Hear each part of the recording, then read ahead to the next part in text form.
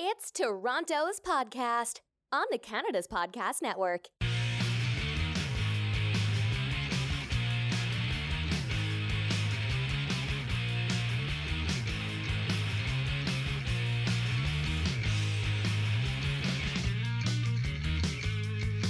Hi everyone, I'm Phil Bliss, a business visionary, and welcome to Toronto's Podcasts, part of the Canada's Podcast Network, your source of great insights from entrepreneurs across Canada.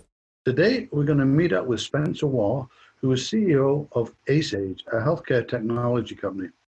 So Spencer, welcome to Canada's Podcast. And, before we go much further, why don't you tell us a little bit about yourself, what you do, that 3 or 4 minute life story, if you like. First and foremost, thank you so much for having me on your podcast. My name is Spencer Waugh. I'm the CEO of AceAge, and we build a in-home medication dispenser, helping people take their medication properly, independently, safely in their own homes.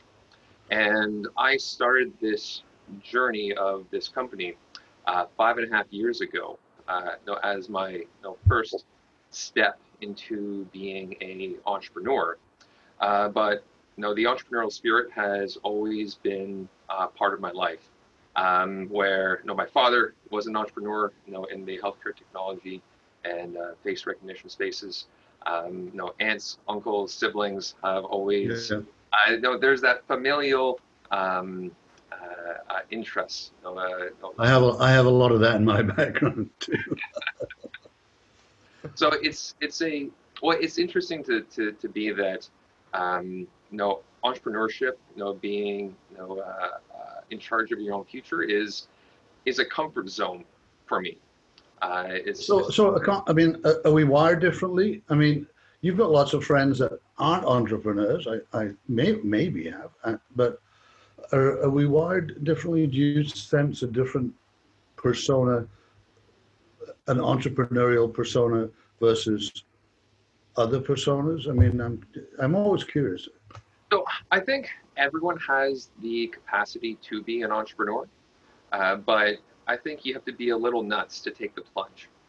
Why were you nuts? Well, I mean, what made you decide to become an entrepreneur? You had a job before that. I mean, why step out? I did. I was, well paid in the financial services sector. Very comfortable, had a good lifestyle, but it ultimately wasn't fulfilling for me. I would go in, I would work my 9 to 5 and have a very regular standardized life, which is attractive to a lot of people. It's and say you write it down on paper, you go, that seems like a pretty nice way of living your life. But I can definitely say the last 5.5 years, not one day has been the same. Mm-hmm. A lot of ups, a lot of downs. Has been, definitely a roller coaster where, there's days where I'll come back from whatever meetings I was having, and I'll be on the moon. Having had such a great time doing whatever it is, but then there's also days where you're kicked to the curb. Especially not so much now, but early on when we were in the idea stage of trying to,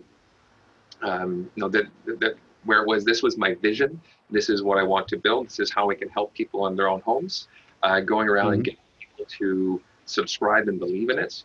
It's, I think, when I was mentioning that you have to be a little nuts to, go down the route of being an entrepreneur, and especially in an environment where you have to raise money, raise capital to be able to hire the team to execute on what you want to build. It's a plunge. You're jumping into the deep end, but you don't really have a full appreciation of how deep that water is until you're in it. So I looked at your background on LinkedIn. I mean, you worked for international companies, and you do business internationally, I know. So, why settle here? You're in the health business. There are bigger centres than Toronto's. That's Hamilton behind me. Your Guelphs. Then sort of Toronto, Southwestern Ontario hub, if you like, which is what I look at it as. Why here? Well, why didn't you go somewhere else? So that's a great question. I did have my start in healthcare and pharmaceuticals at a large pharma company in Germany, and that was a great experience. I did personally prefer the lifestyle of Canada, and having so many close friends and family that are an important support structure to have as an entrepreneur in Canada. Is what brought me back. Did I consider Canada as a country for starting a healthcare technology company? Not so much on the healthcare system, definitely on the skilled personnel that we have here.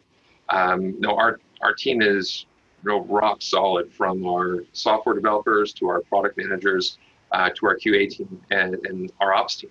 The skill of Canadians is very, very impressive. But as for the healthcare world in Canada, we're operating in Canada. We have devices deployed across our country. If we were headquartered anywhere else, would I be launching in Canada? Very likely not. It's we have a healthcare system that isn't conducive to new innovations. The payer system is very, very difficult to navigate, and so we have majority of our business coming out of European countries, and I'll see that for the foreseeable future, unless we're in the COVID-19 pandemic right now, that there is changes coming.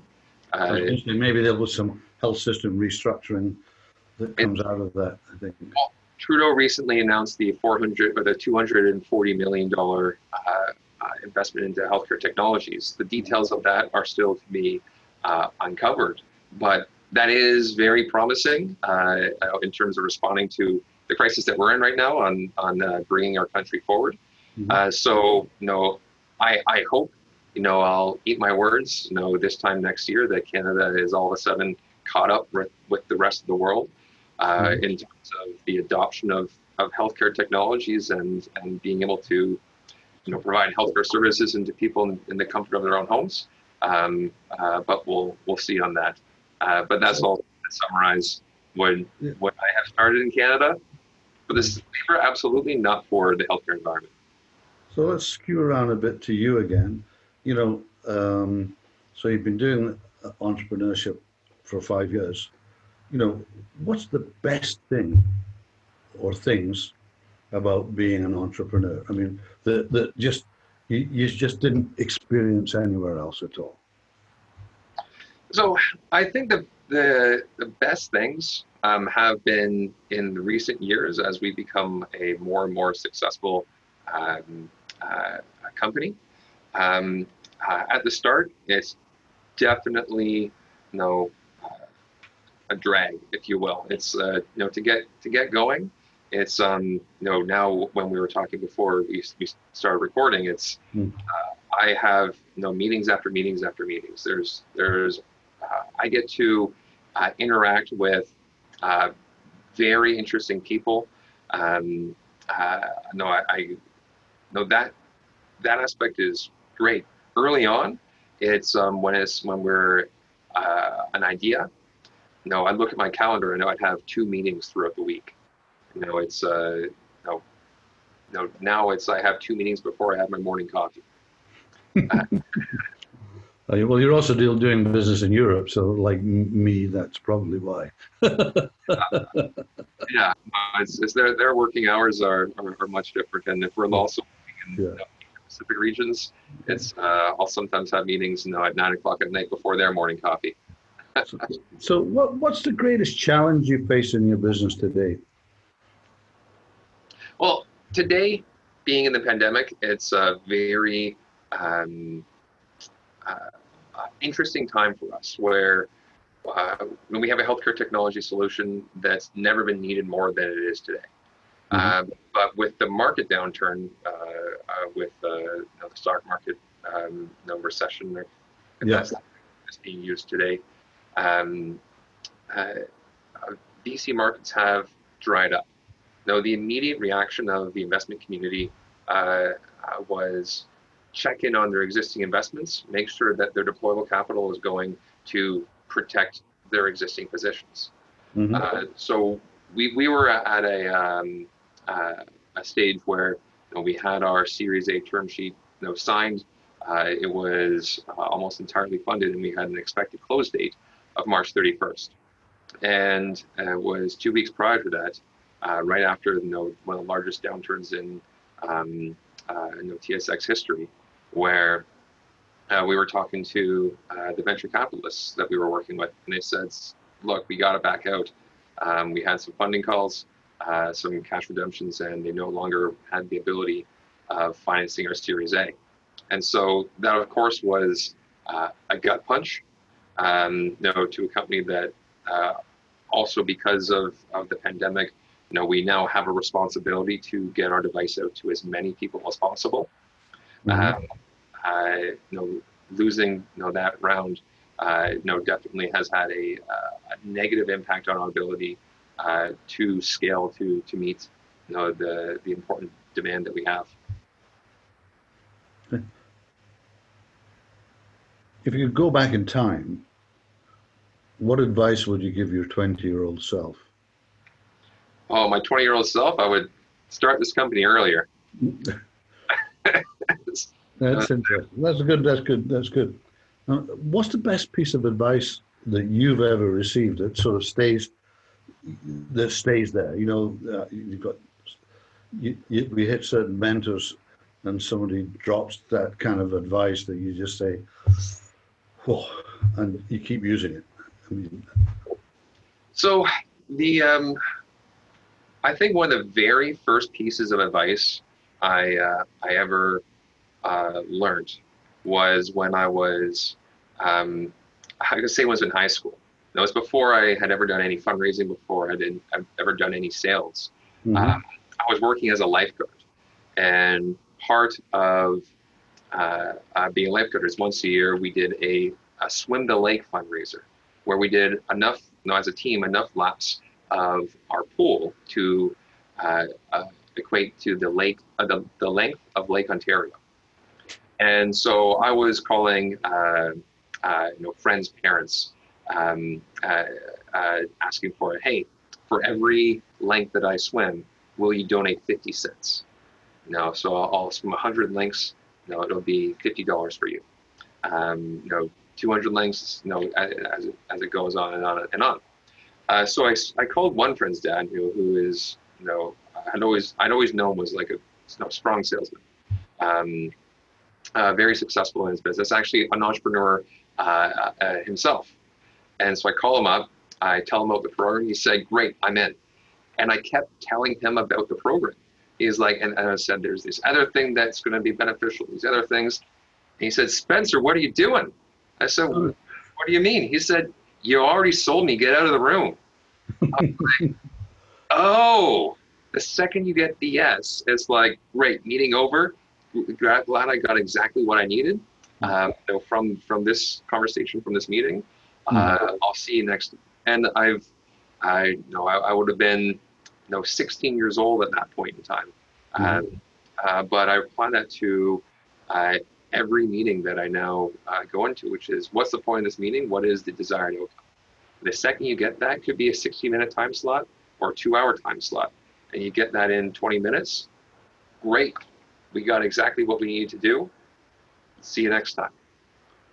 So just another kind of advice thing is, when things happen that you don't expect, okay, how do you recommend people handle those kind of situations?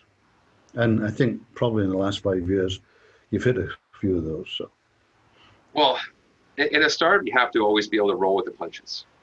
Yeah. It's you have to be nimble. You have to be at the table to to have the discussions. It's so there's a certain level of red tape that's necessary as you grow. To go, this is our structure, this is our formula, this is how we do things. But I would never want to have that be able to get in the way of progress. So it's I guess the piece of advice I can have on that is just to say that it's a necessity. It's you have to do it without question. It's opposed to stopping and thinking of how you could possibly do it. It's just you got to do it. So some what we term rapid fire questions. Don't think about them. Just give it a quick answer. If you weren't doing for what you're doing now, what would you be doing instead? Kite surfing. Kite surfing. Okay. Yeah, no, I am actually as far as what we'll be doing. Honestly, no idea. It's being 5.5 years into being an entrepreneur. You'd be kite surfing while you thought about it. I think it's come far enough that it's made me unemployable. Being at the helm of this rapid growth company. I couldn't imagine anything else. So I don't know whether you're a reader, but what book are you currently reading, listening to? Is there any books that you think people should grab and absorb? So my favorite book is the 80-20 principle. Yeah. It's all about efficiency. That 80% of your revenue will come from 20% of your customers. So that is the book that I would highly recommend anyone to read. Okay. Are you a morning or a night person? Pardon? Are you a morning or a night person? Both. No, I anything more than 6 hours of sleep a night is too much sleep. If you had to pick one word, only one word to describe yourself, what would it be? Gregarious. Okay. Anything keeping you up at night these days? Anything keeping me up at night these days? It's I make sure to keep a strong. Well, balance is the wrong word. I definitely don't keep balance in my life. But I make sure to stay active. So by the time I get to bed every night, I'm exhausted, and so I generally sleep pretty well. What's your favorite place in the world? Somewhere new. Somewhere new. That's interesting. That's a new one. I haven't had that. Okay. And let's just do our last one. I don't really listen to this, but if you did, then the last one, I don't know, with the COVID thing, I don't know with isolation is anything that people would look for, but there's a small tropical island in the middle of the ocean with just one phone booth. Remember what that was? No internet. Okay. We drop you off there with no technology, nothing at all. At any time, you can use the phone on the island to call the boat to come and pick you up. How long do you last, and what would you do? Oh, geez, this is a great opportunity to stick with that kite surfing theme. Yeah, I was thinking that myself. Perfectly. Okay, I think that's about it. I mean, we love people to be able to connect with others. I mean, this means you need to give them personal information, but if people need listen to this and want to connect with you, how can they do that? Well, I would love to hear from you. Email me at spencer@acege.com. That's SPENCER @acege, ACEAGE.com. Okay, Spencer, that was really great. Thank you for coming on. Really appreciate it. It's been fun. Good to know you. Okay, great to meet you. Thanks everyone for taking the time today to listen to Toronto's podcast on the Canada's Podcast Network. I hope you enjoyed the podcast today. Make sure you sign up for our newsletters or write a review for us on iTunes. You can connect with us on Twitter, Facebook, Instagram, LinkedIn, or at canadaspodcast.com, where you can listen, discover, and engage. You can also check out what other entrepreneurs are doing across the country. I'll see you next time.